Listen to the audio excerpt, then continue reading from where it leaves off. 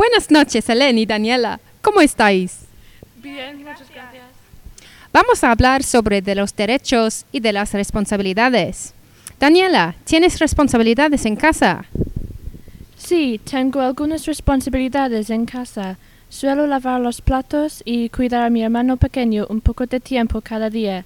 Me gusta hacerlo porque es importante de tener las responsabilidades, entonces me disfruto especialmente de mi tiempo libre. Gracias. Helen, ¿deben los jóvenes tener un empleo? Creo que los jóvenes deben tener un empleo porque es necesario ganar el dinero, especialmente si quieren comprar la ropa o si salen con sus amigos. En contra, pienso que los jóvenes deben concentrar su tiempo en los estudios porque los jóvenes tendrán más oportunidades en el futuro si tienen estudios superiores.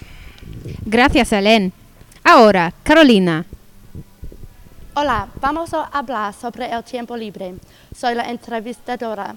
Me llamo Carolina. ¿Cómo te llamas? Me llamo Lorena. ¿Por qué es importante el tiempo libre?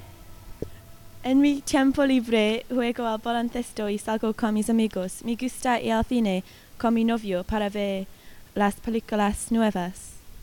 ¿Por qué los jóvenes siempre se quejan de que están aburridos? Pienso que algunos jóvenes se quejan de que están aburridos porque no hay mucho que hacer en mi barrio.